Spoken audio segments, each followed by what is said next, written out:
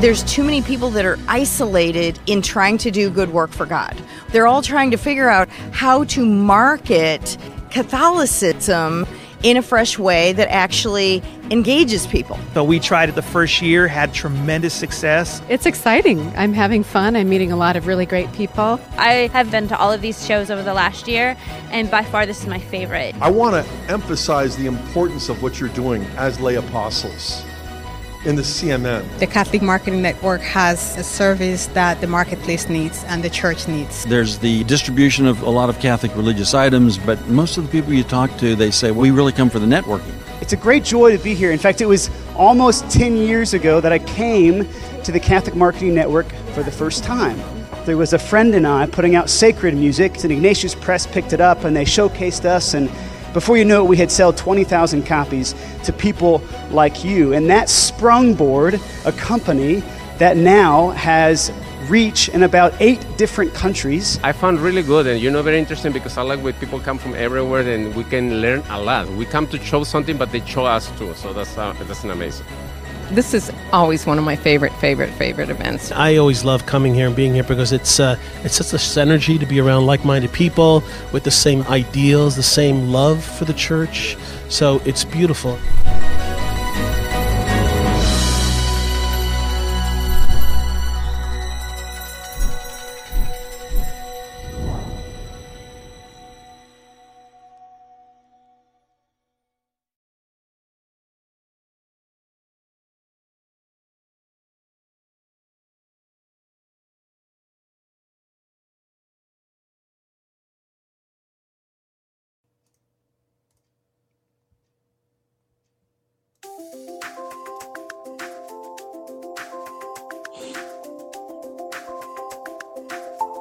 Welcome to the Sowing Hope podcast. This is a show all about implanting hope in our hearts. I'm Bill Snyder, joined by my friend Ann DeSantis. We're glad you're here for our uplifting conversation about faith and how it sustains our hearts through all the seasons of life. Thanks for walking with us. And good evening, everybody, and welcome to the Sowing Hope podcast. I am Bill Snyder. It's wonderful to be with you this evening, and we are continuing on to our very last discussion on the Beatitudes. Don't worry, it's not our last show, folks. It's just the last episode that we're doing on this Beatitude series because, well, we've run out of Beatitudes after today. So we have going to be talking about persecution because the Beatitude that we'll be talking about today is, "Blessed are they who are persecuted for the sake of righteousness, for theirs is the kingdom of heaven. Blessed are you when they insult you and persecute you and utter every kind of evil against you falsely because of me. Rejoice and be glad, for your reward will be great in heaven. Thus they persecuted the prophets who were before you." And so as I say that, I also welcome in my friend Ann DeSantis. Ann, how are you doing this evening? Oh, I'm amazing, Bill. Great to be here with you.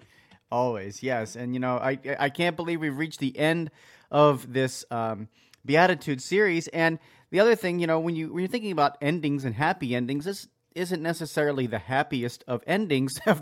When you're thinking about a series, you always want to end on a happy note and whatnot. And today we're going to be talking about persecution. Why? Because Jesus ended the Beatitudes with persecution. And it's an interesting topic for us to talk about, especially today in the cultural climate we live in. I think it's just going to be a wonderful conversation. It really is. Bill, I have to say, I have thoroughly enjoyed this series that we've been doing every week. And I hope our listeners are too. I think they are. And if they haven't been able to listen to some of the other ones, I just invite them to go back because this is like the last one in the series. Not to say you need to stop what you're listening to now and go back, because it doesn't matter what order you listen to them in. But this is going to be a really good one. Yeah, absolutely. And, when we think about persecution, and in particular, the Christian persecution, right? Like, what comes to mind for you when you think about being persecuted? That's not something in America I think we're been familiar with over our history of as a country, like being beheaded, like the former Christians, of Christ's time. I mean, they were really persecuted. They were martyred. Many were martyred. All the apostles were martyred except for John. And they attempted to martyr him too. It just didn't work. So, what comes to mind when you think about persecution, and how can it relate to us today? Well, first thing that comes to mind, I guess, is sort of worldwide persecution that people suffer in so many ways. Of course, we as Catholics think of the Catholics and the Christians who are persecuted throughout the world. But I think all of us in some small or maybe large way throughout our lives can be persecuted for our faith, for living like Christ. When you walk the path with Christ, it's not an easy one, because it is one of renunciation. It is one of not your own glory or your own satisfaction, but of Christ's, what pleases him most. And when you do that, a lot of people at the heart of it don't like that, because there is an evil force that's against that, isn't there? Yeah. Bill? Absolutely. We are in a battle, folks, right? We are in a battle. And Satan does not like Christians. He doesn't want souls in heaven with Christ. His number one goal is to divide that. And so that means that we will encounter difficulty, as you said, Anne. We are going to encounter difficulty. We're going to encounter, persecution, because Satan is trying to keep our souls out of heaven. Christ wants to welcome us into heaven. So there's going to be struggle. There's going to be persecution. There's going to be difficulty when it comes to understanding and growing in our faith. It just is how it's going to be. But I think it's about how we approach persecution. It's how do we approach when we are persecuted. And there's a story that comes to mind for me because I had the privilege of living with conventual Franciscans at a place called Marytown, which is the national shrine of St. Maximilian Kolbe. And for those of you who don't know the story of St. Maximilian Kolbe in depth, there are plenty of resources, and I encourage you to Google them, find them, and read them. But I had the privilege of living at the National Shrine of St. Maximilian Kolbe, and Maximilian Kolbe, who is a Catholic saint, was born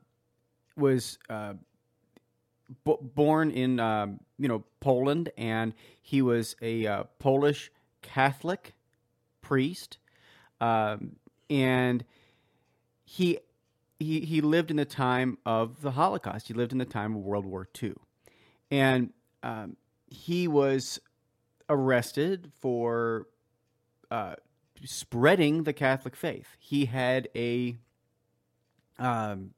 magazine called the Militia of the Immaculata, and the organization continues on today. But this Militia of the Immaculata had a newsletter. It went out to people all over the world. It goes out to people all over the world, I should say. But he was spreading the Catholic faith. The Nazis did not like this. We think a lot about Jewish people being arrested. We think a lot about that. Of course, Jews were exterminated in large numbers. But Maximilian Kolbe found himself in a concentration camp. Probably the most iconic, or I should say most, I don't think iconic is the right word, but the most recognizable anyway, name of the concentration camps, Auschwitz. And he found himself in Auschwitz. And in Auschwitz, there was an escape one day. So, Maximilian Kolbe, being a Catholic priest, I think approached life a little differently in this persecuted environment. I mean, it was horrific conditions that we can't even imagine. here in our minds. But Max, when he was in this concentration camp, as I said, there was an escape one day, and so to discourage any further escapes, what they did was they lined up all the prisoners. They lined every single one of them up, and they said, "We're going to be selecting 10 men to die in the starvation chamber. That's what we're going to do. We're going to send you to the starvation chamber. 10 of you randomly are going to be selected, and you're going to go to the starvation chamber and die there." And one of the men, Francis Gnichek, what's his name? He was a Jewish man. He had a wife and children and whatnot. He was one of the men that was selected by the SS officers to die in the starvation chamber, and immediately he dropped to his knees and he cried out. He just cried out in this loud voice, please don't take me. Please don't take me. My wife and my children, please. And at that point, St. Maximilian Kolbe raised his hand and he said, "May I speak? Can I come forward?" And most of the time, if you raised your hand and spoke, out of turn, you were just shot on the spot. Like the little German Luger came out and you were just dead. But by the grace of God, that didn't happen. And Maximilian Kolbe was ushered forward to speak to one of the head officers, and the head officer asked him his name, and he didn't say his name. He said, "I am a Catholic priest. I am a Catholic priest," is what he said. "And I want to take that man's spot. I'll die for him. You send him back. I'll die for him." And that's exactly what happened. Maximilian Kolbe was led to the starvation chamber. And now what happens after that, of course, isn't recorded. It doesn't have good records anywhere because they were sent to the starvation chamber. But many accounts of it from hearsay say that Maximilian Kolbe, when he was led off to the starvation chamber, was leading the people in prayers and songs daily. He was praying for them. He was administering just prayers and praying for these people and helping them die in the grace of God. And at one point, there's a legend at one point that this one of the SS officers came in and said to him, "I am so upset with you. Why won't you just die? I want you to die." And trying to inflict more pain through starvation. But the crazy thing is that Maximilian Kolbe would not die. They wouldn't die. He wouldn't die. He just kept singing and praising God. And, it was like, 10 days or whatever without food. And here he is still going. And the incredible thing is that they had to poison him to death with carbolic acid on the night before the Assumption. So August 14th, 1941 was when Maximilian Kolbe was executed inside the starvation chamber because he wouldn't die. And he just kept praising God and singing these praises. And so we think about persecution. And yes, was Maximilian Kolbe persecuted? Yes, he was persecuted for his Catholic faith, for spreading his Catholic faith. And he was doing this not just during, again, like I was talking about earlier, during the Roman times in the Colosseum, right? That time. No, this was cars were on the road, folks. This was, 60, 70, 80 years ago. That's what we're talking about. This is that time that he was living and thriving. So, he can be an incredible example for how to have faith through persecution.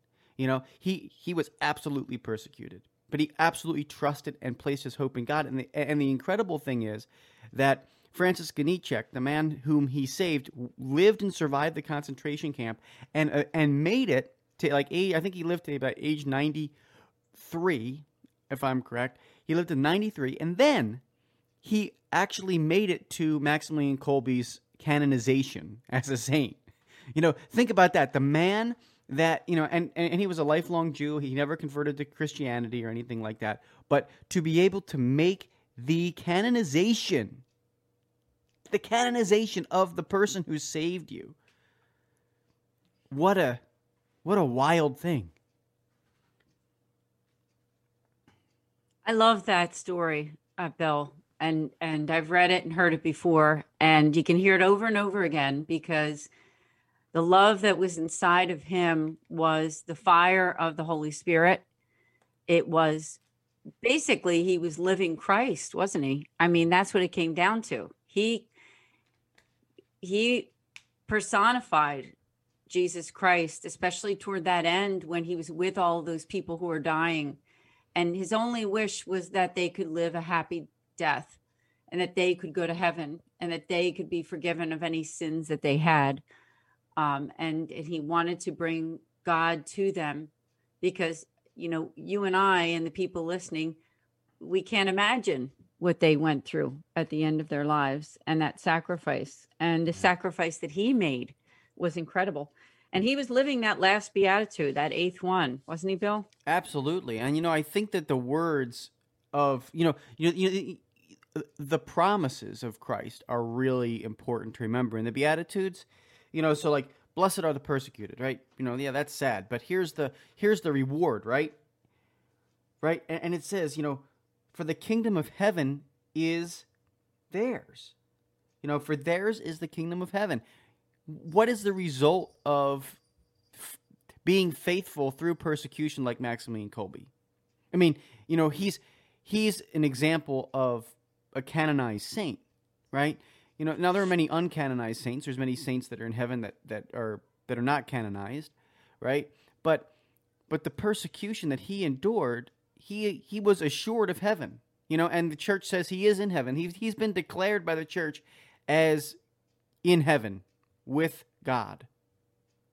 Like, and that, you know, so if we are faithful, I really think that it's faithful through persecution. You know, that's the other thing too, right? Like Jesus is saying, you know, when they insult you and persecute you and utter every kind of evil against you falsely because of me, right? Like that means that there's an aspect of faithfulness that has to remain there. Like, you know, it's not just running away, right? It's not just running away. Oh yeah, you know what? Or saying, you know, I'm not Catholic. I'm going to deny Jesus. Like, you know, I mean, Peter did this too, right? St. Peter did this too. But the reality is that, you know, if we can remain faithful through the persecution and not deny Christ, the reward, you know, is heaven. Yes, Bill, I agree with you, and it's the truth. And when we think about our own lives, there's times in our own lives where this happens to us. Not that we will become exactly like Maximilian Kolbe and we will be martyred. A lot of us won't. Most of us probably won't be. But there are times in our lives when we have crucial decisions that we make when it comes to sticking up for what we really and truly believe in. And when there are people in our lives and people who aren't in our lives too, who will persecute us for that. And it's persecuting you for doing the right thing. And I know that we could probably talk about that on a personal level too, but that would be a long podcast, wouldn't it? Yeah. But I think to some of our listeners out there who are with us on this podcast, they can understand. And I just found something from Catholic Culture online that says that the poor in spirit, those who mourn, those who are meek, those who thirst for holiness, those who are merciful, those who are pure in heart, and those who are peacemakers might experience persecution for Christ's sake. But in the end, this persecution is a cause of joy of great recompense in heaven. The path of the Beatitudes is one of paschal journey that leads from life according to the world to one that is of God, from an existence guided by the flesh, that is by selfishness, to one guided by the Spirit. I thought that was good because it kind of encompasses like everything we've been talking about over these weeks. Yes. With the other Beatitudes, and how this one is like the one that sums it all up, doesn't it? Yeah, it's kind of a capstone to everything because, yeah, you're right. If you are doing these other things, if you're living the other Beatitudes, you're surely going to be persecuted for it. You know, the world today, I think we can talk a lot about like white martyrdom, where that is, not the red martyrdom of Saint Maximilian Kolbe or the countless other martyrs of our faith. Like we can talk about, white martyrdom too, where we live in a culture of white martyrdom sometimes in America here. I mean, we are witnessing what they call cancel culture, right? I mean that there's that term out there, cancel culture, where people of virtue just are being deplatformed or being completely left, out to dry. Where you're still alive, but your livelihood has been stripped away from you. Your, because of your faithfulness to Christ. Like, that's a real thing. And that's really happening to us right now in 2021. Like, that's not some pretend, thing. These are affecting people's lives. They're affecting people's livelihoods. And, we can go through it. It's also affecting people's legacies. Most recently, a wonderful children's author, the most prolific children's author, Dr. Seuss, came under fire from this cancel culture. And, certain books of his are being just deleted, trying to be erased from culture. Now, does anybody have that right to do such a thing? Like, this is persecution. And they're not calling it persecution. They're calling it cancel culture. They're saying you're in the wrong. But I think as we continue to go and move through our future here in America, we have to really stand up. We have to really band together, and we really have to say, no. We do not deserve this. And through the persecution, remain faithful. But as we talked about in other previous episodes too, being a light to those people who are then marginalized because of the persecution.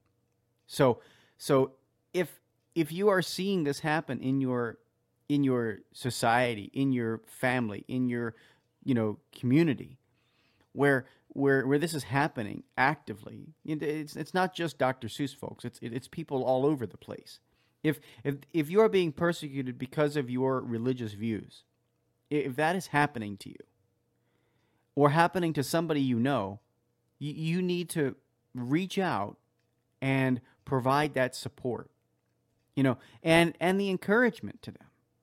That's part of being the Christian, part of being the Catholic, is to reach out and say, you know what, I stand with you. You're not alone. And yeah, this is going to be tough. It's not going to be easy, and no one likes being persecuted like this.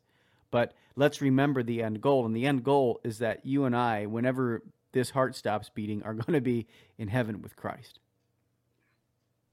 Perfectly said, Bill. And I agree with you about the cancel culture. I think that it's something that we as a whole entire culture might not have been prepared to receive. If we talked about this 2-3 years ago, I know that I wouldn't have known what that word meant, but now I do. And it's a means also for us to reflect on our personal lives, because within our own families, within our own neighborhoods, within our own communities, and sad to say, even our own churches, there are people who are being persecuted for the sake of righteousness. Good people who are being marginalized by the powerful. And that's what it comes down to.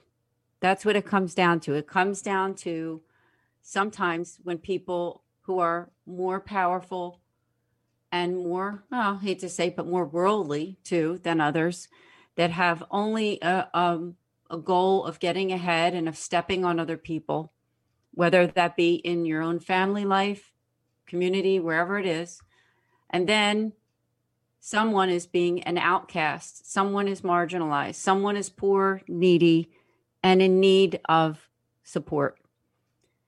And we can be the people to stand up for those people, right? We can be, and they're not always the ones that we think. You think of someone who's homeless or someone who is extremely poor, and yes, of course, we're including that. That is what it is. But it's also someone who has, as you said, has been a victim of the cancel culture. It could be someone that people gossip about. It could be that one family member that nobody talks to because there was a misunderstanding with one more powerful person in that family who had more influence on other people than that other person who's maybe a little more quiet or a little more virtuous that doesn't want to gossip about others. Does that make sense? Yeah. Or someone in your church community. Sad to say, not always in every church community or in every religious community are people living a virtuous life. There are people who look at the church as a way to get ahead, as a way to become popular and powerful. So I don't know about you, Bill, but I try to stay clear of that. Yeah. Oh, absolutely. I try to stay clear of that in my own life because I've seen it, and it is not of God. Religion is not a checkbox. Religion is not something we check a box and say, well, I went to this Catholic grade school, this Catholic high school. I go to breakfast after daily mass on Saturdays with all my friends. I'm a member of this council and that committee and this. It's not about that. It's about how do you treat people who come to you who need a friend? How do you treat people who want just basically want to be heard? Or when you get a random phone call of someone who's really desperate and needs someone to talk to.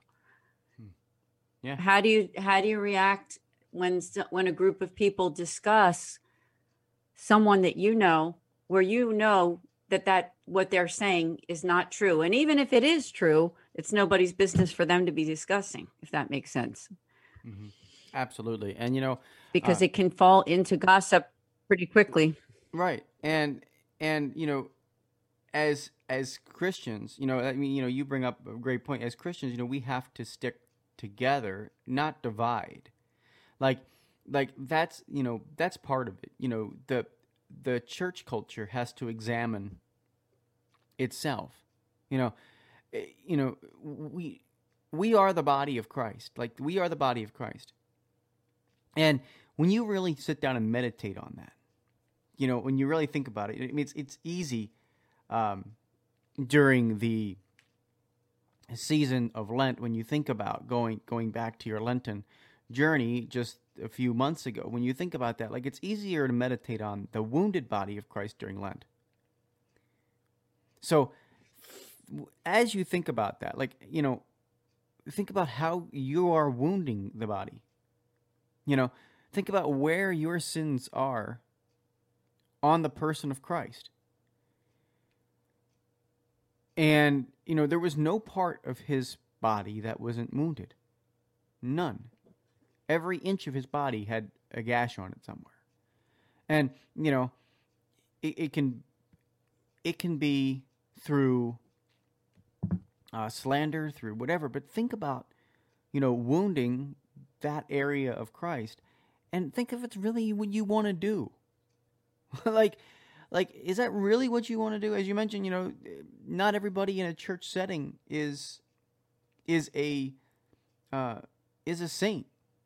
People use the church to get ahead, to do things, in their professional lives.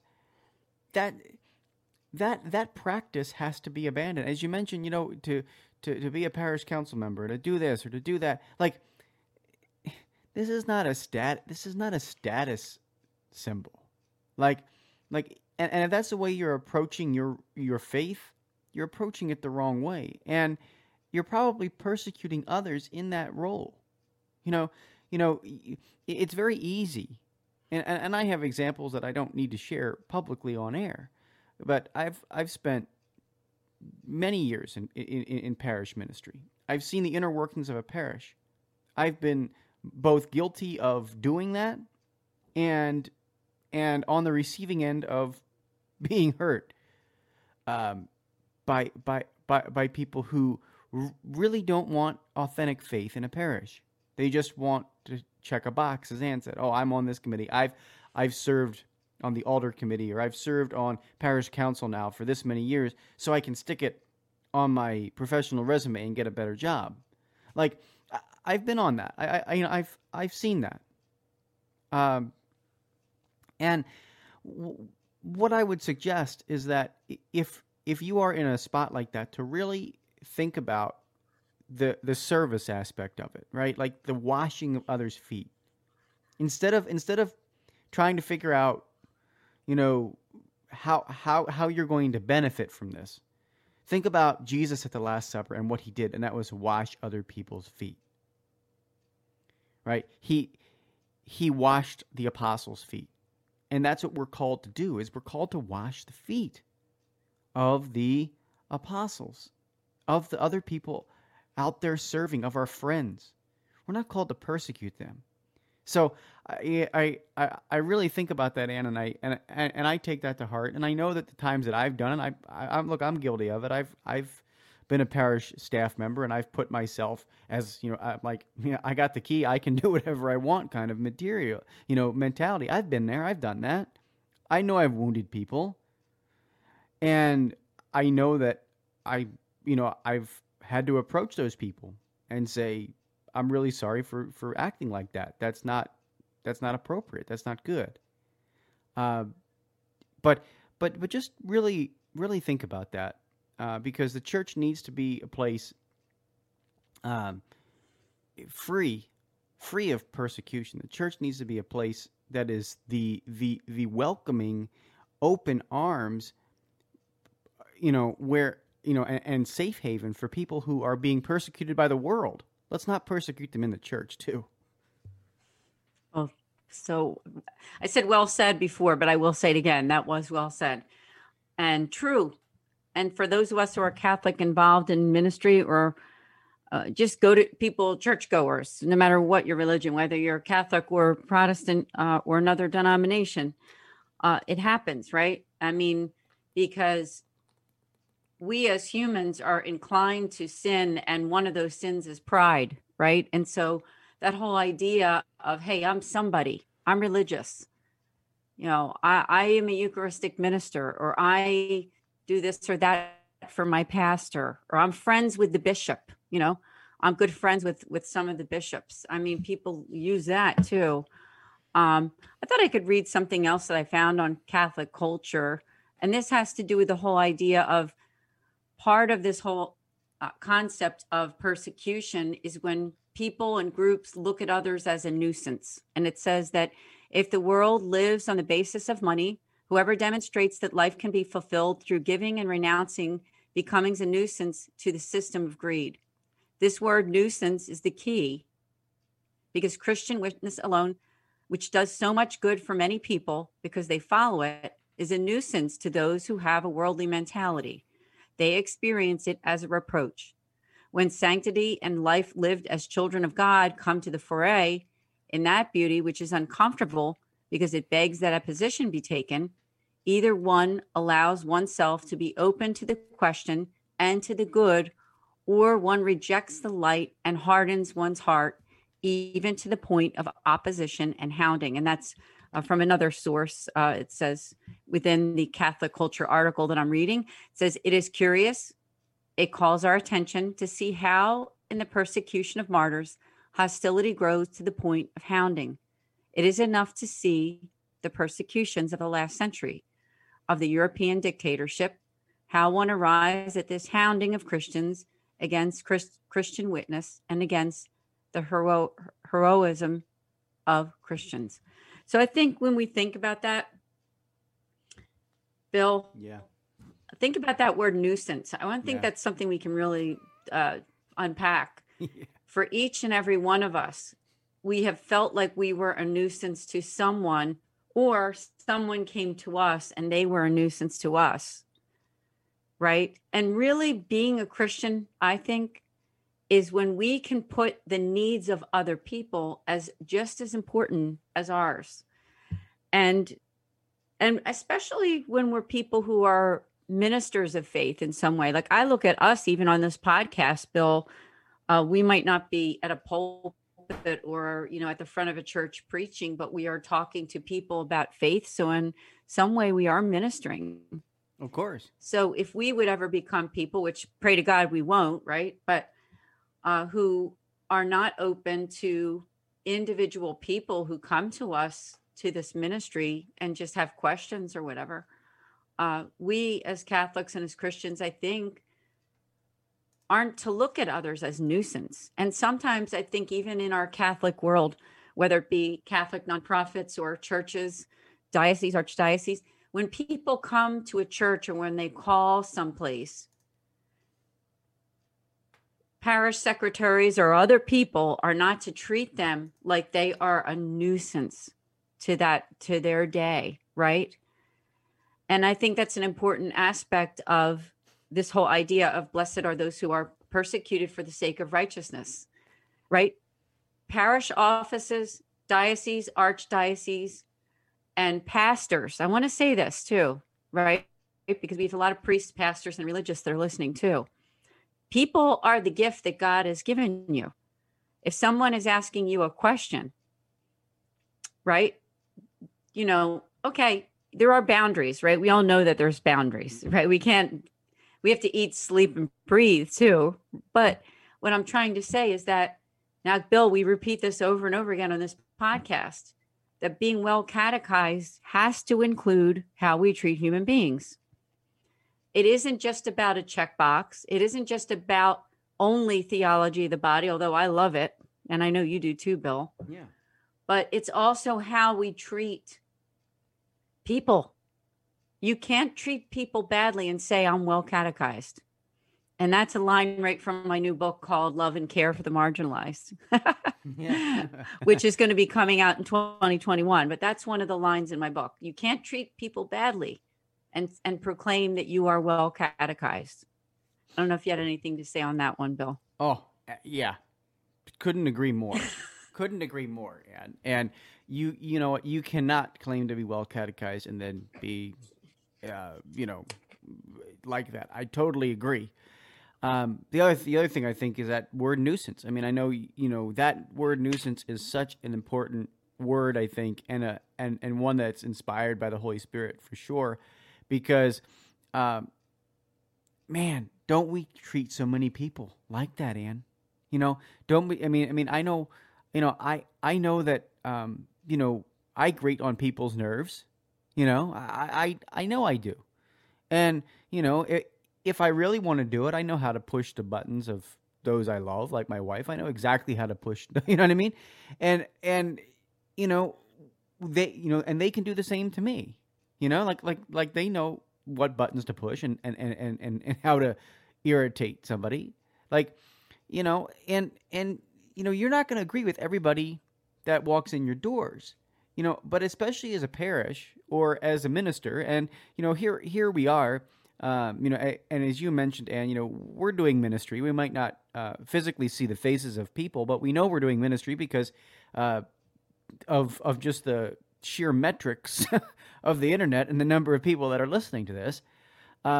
We know we're out there doing ministry, and we're providing hope in the midst of darkness. That's what our show's all about. But the reality is that when somebody emails us or when somebody pushes our button and says, "Hey, you know what? Can I get some help?" And we are like, "No, you're a nuisance. Get out of here." Then we're actually doing the persecution. So we have to be careful as ministers to say, you know what? No, God has placed this person in my life for a reason. I remember I was at my very first parish as a youth minister, and there was a gentleman who was pretty needy. He was very needy, and honestly, some of the administration at the parish did not like this man. They knew his history. They knew that he was a guy that came from a rather bad past. He had more than 5 skeletons in his closet. He had some pretty bad experiences, and he had treated people pretty poorly. But this man had had entered the parish and kind of turned his life around, and he had become a caretaker for an elderly woman. That was his job. He was hired as a caretaker for an elderly woman who happened to be Catholic and went to Mass. And you would never guess it, but this man converted through taking this woman to Mass and to confession. He would wheel her in the wheelchair in and out of the confessional. And guess what? He finally stepped in the confessional one day.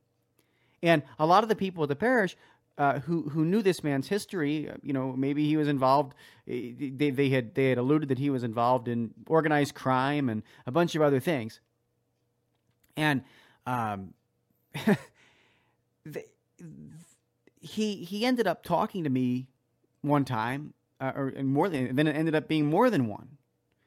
And I would, I would get sucked in my day. Talking, sometimes this man would be in my office, or I'd be chatting with him in the parking lot for, 2 hours. I'd be outside my car. I remember one time standing outside my car for like 2 hours talking to this man about life, about faith, about where he had been, about and all of these different things. And he was being shunned by some members in the parish, on the parish administration, because they knew where he had been. And I just couldn't do it. And finally, one day, somebody confronted me about it. And they said, "Why are you spending all this time? I see you standing in the parking lot with this guy after work, and he's just talking your ear off for 2 hours. Why are you doing that? He's been involved in X, Y, and Z, and this and that, and this and that." And I turned to that person. I just said to him, I really don't care about this man's past. I said, I know. And I think he knows that he's done some things that aren't really great in life. But he's going to confession. He's going to Mass. His life is turning around. And Christ is calling him. And you know what? Here's what you're doing. You're judging. You're not only judging him, you're now judging me, because I'm spending my free time talking to this man about faith. And I just have I have a problem with that. I have a big problem. And it shocked this person and kind of jolted them, and they never talked to me about it again. They never addressed me or that issue again. Because, but it's so easy to do. It's so easy to do. Oh, I know that person. I know exactly who they are. They're the guy that's involved in organized crime in Chicago. I don't want to be anywhere. But what happens when that guy has a St. Paul moment and he comes back to the church and he falls off his horse? Who's gonna be there for him then in his journey? Are you going to offer the forgiveness, or are you going to continue to persecute? And folks, I've been on both ends of it. I've seen both ends of it. I've done the persecuting. I'm far from sainthood. I can think of 1,000 instances where I've been on the other side of it, and but we got to reflect. We got to take time to be able to say, you know what, and slow ourselves down and say, and give ourselves that reality check and be like, no, I'm not gonna. I'm gonna believe that God does and can and will change hearts. Amen. And I'm thinking of some ideas along those lines, because when we look back on our lives, and some of us who are over the age of 18, and you look at times like high school, where there were times that there was the popular group of kids, and then there were always those ones that, and maybe, I know I've experienced it myself, where you felt left out, or when you were the only one by yourself and not picked for, when they pick teams in gym class and things like that. As simple as that sounds, but that's a good example, I think, for us to reflect on, is that if you've seen that happen in your life before, either you know what it feels like, or you've seen it being done to other people, and it's not good. And it happens in family life too. I hate to say it, Bill. I know you understand that. It does happen in families and extended families and with parents and with siblings. I think especially when they get older, beyond living in the same house, you get a lot of that sort of like family gossip. I think parents are called to bring peace to families and not to try to pit siblings against each other.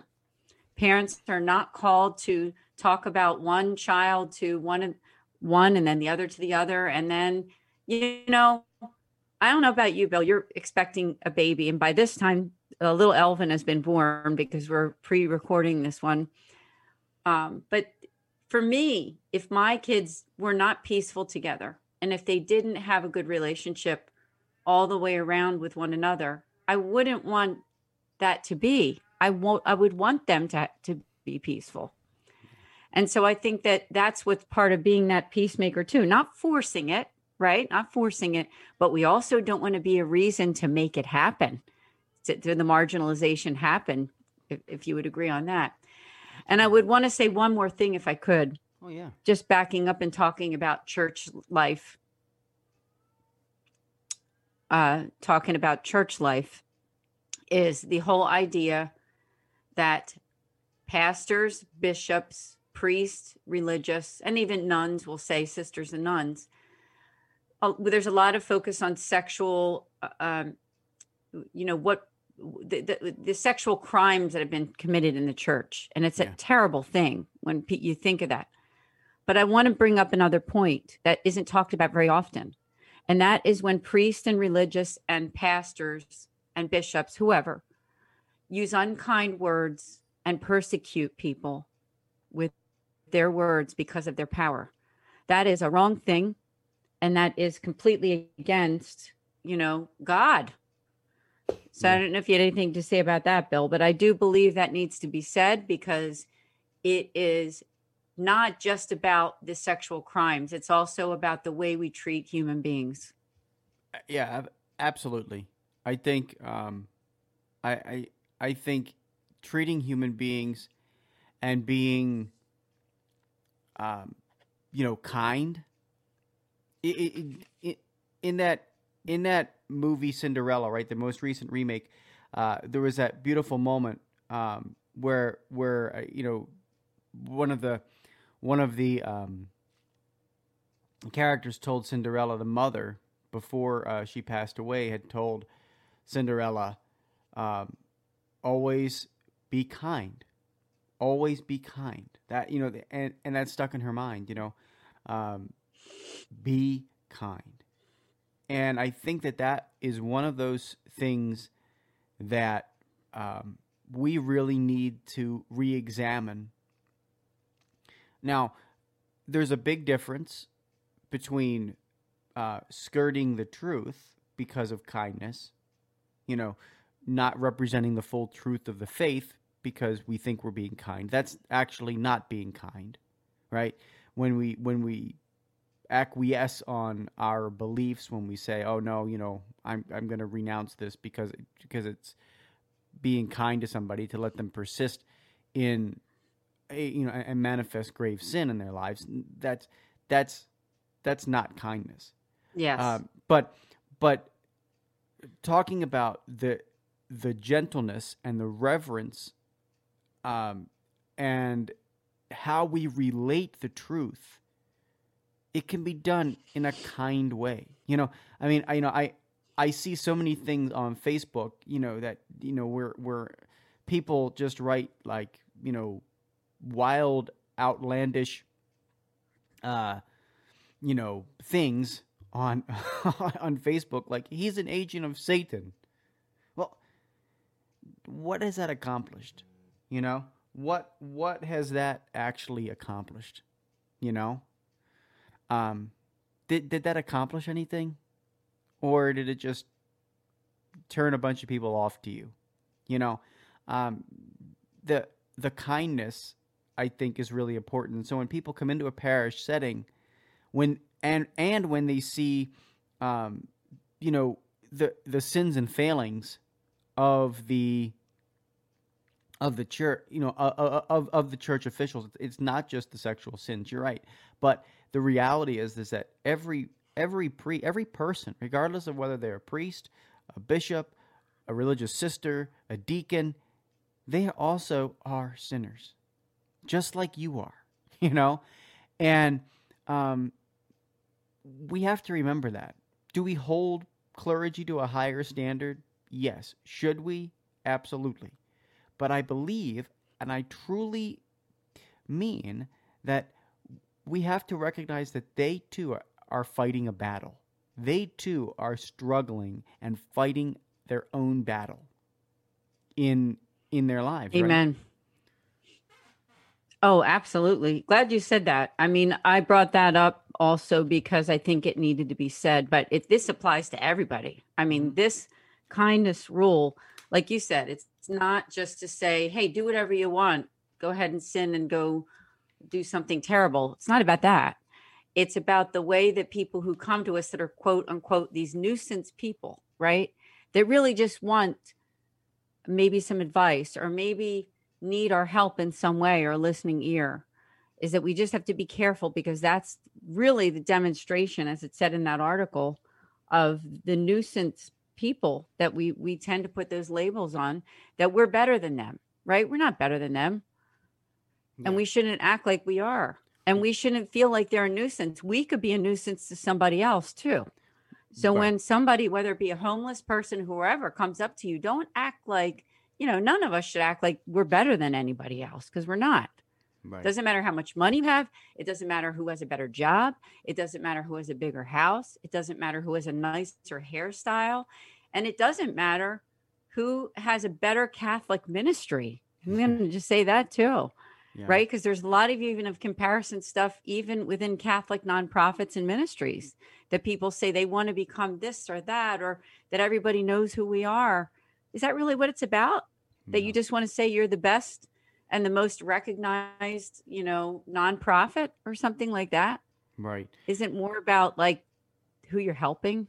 Yeah. And doing God's will? Exactly. And the other thing, I'll just say this for people out there who are listening. Know your limitations. Know your limitations. Know your own weaknesses. Because in those situations when, if you're finding somebody as a nuisance, know the limitation, recognize it. Okay, God, I perceive this person to be a nuisance in my life. They keep coming in here asking me for help. I don't know how to help them.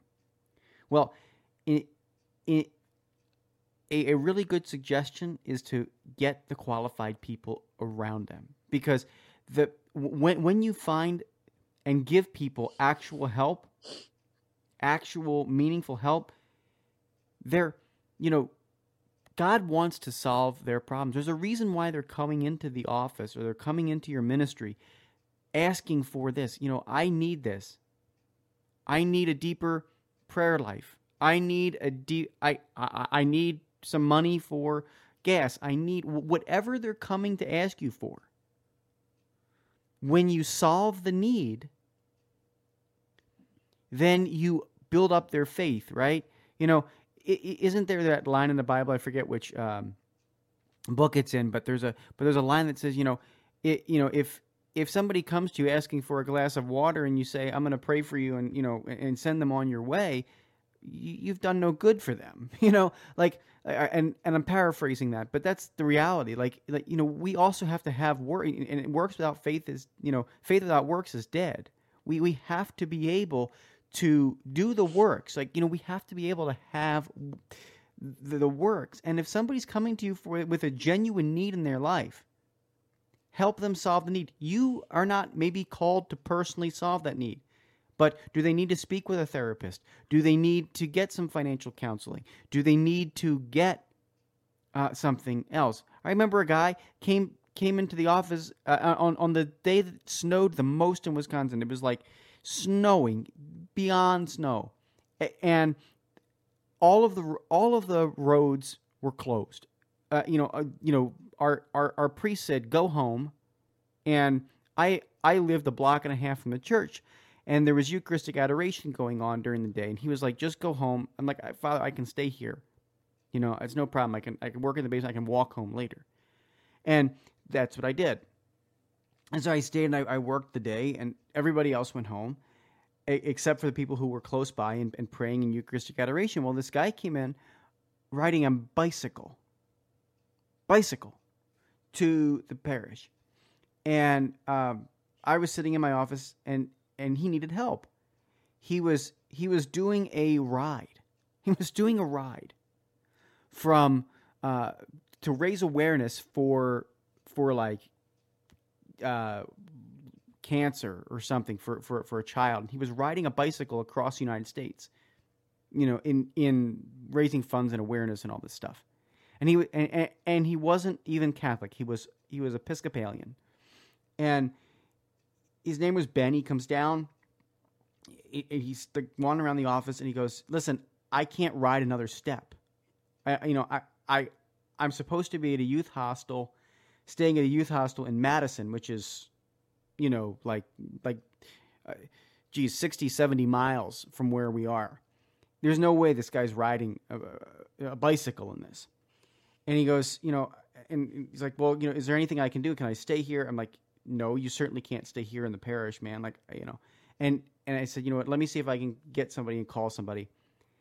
And this guy needed help, And so nobody would pick up their phones. Nobody would answer. It's like, okay, I don't have all this money to go buy a hotel for him or anything like that. I'm not going to do that, to stay overnight or anything. But I ended up calling a homeless shelter, not getting any response from the homeless shelter. I just drove over there. I put his bike in the back of my car, and I took him over to this homeless shelter. I said, "This guy needs one night. Can you put him up?" And they took him, right? They took him, and they let him stay the night. But that's what I mean. Solve the need. Solve the need. Amen. I wasn't that called. was a great story. But I wasn't called to put him up, in my place overnight. I wasn't called to buy a hotel for him. I was called to solve the need. And if we don't give people actual help, did I ever see Ben again in my life? No. But in that moment, I was called to help him. And he got his bike, and I'm sure he got to Madison the next day when they're out, roads were plowed. But I mean, this is what we're called to do as Christians and as Catholics, and this fights the persecution. Believe it or not, it actually fights persecution. Because if I wouldn't have given him that help, how would have he felt? Well, the Catholics, all they do is write them off. All they do is write people off. That fights the mentality of persecuting somebody, right? No, this guy helped me out, and they must not be all that bad, That's a beautiful story, Bill. Thank you. I mean, and it makes so much sense. This has been a great podcast because it's something that we can all reflect on. So I just want to invite you who are listening to keep thinking about this one. I mean, read through the whole Beatitudes. We're finished with this series, but I'm sure that Bill and I will be doing another series soon. Thank you so much for being a part of it. And as I said, we have a whole total of 8 programs on the Beatitudes. So go to Patchwork Heart Ministry YouTube channel and subscribe if you haven't already, and go to the playlist for the Beatitudes. Bill, thank you so much for all of your wisdom during this podcast. And likewise, Anna, it's always a pleasure doing this with you. And so, folks, we thank you so much for tuning in. As always, check out our websites for more information about us. But if you're new to the podcast, keep listening. And thank you, as always, keep beating to your Catholic heart and sowing hope into broken hearts. Thanks for listening to this episode of Sowing Hope on Patchwork Heart Radio. For more information about this podcast and our ministries, visit our websites, patchworkheart.org and andesantis.com. You can also follow and interact with us on Twitter at PWH Ministry or AndySantis2.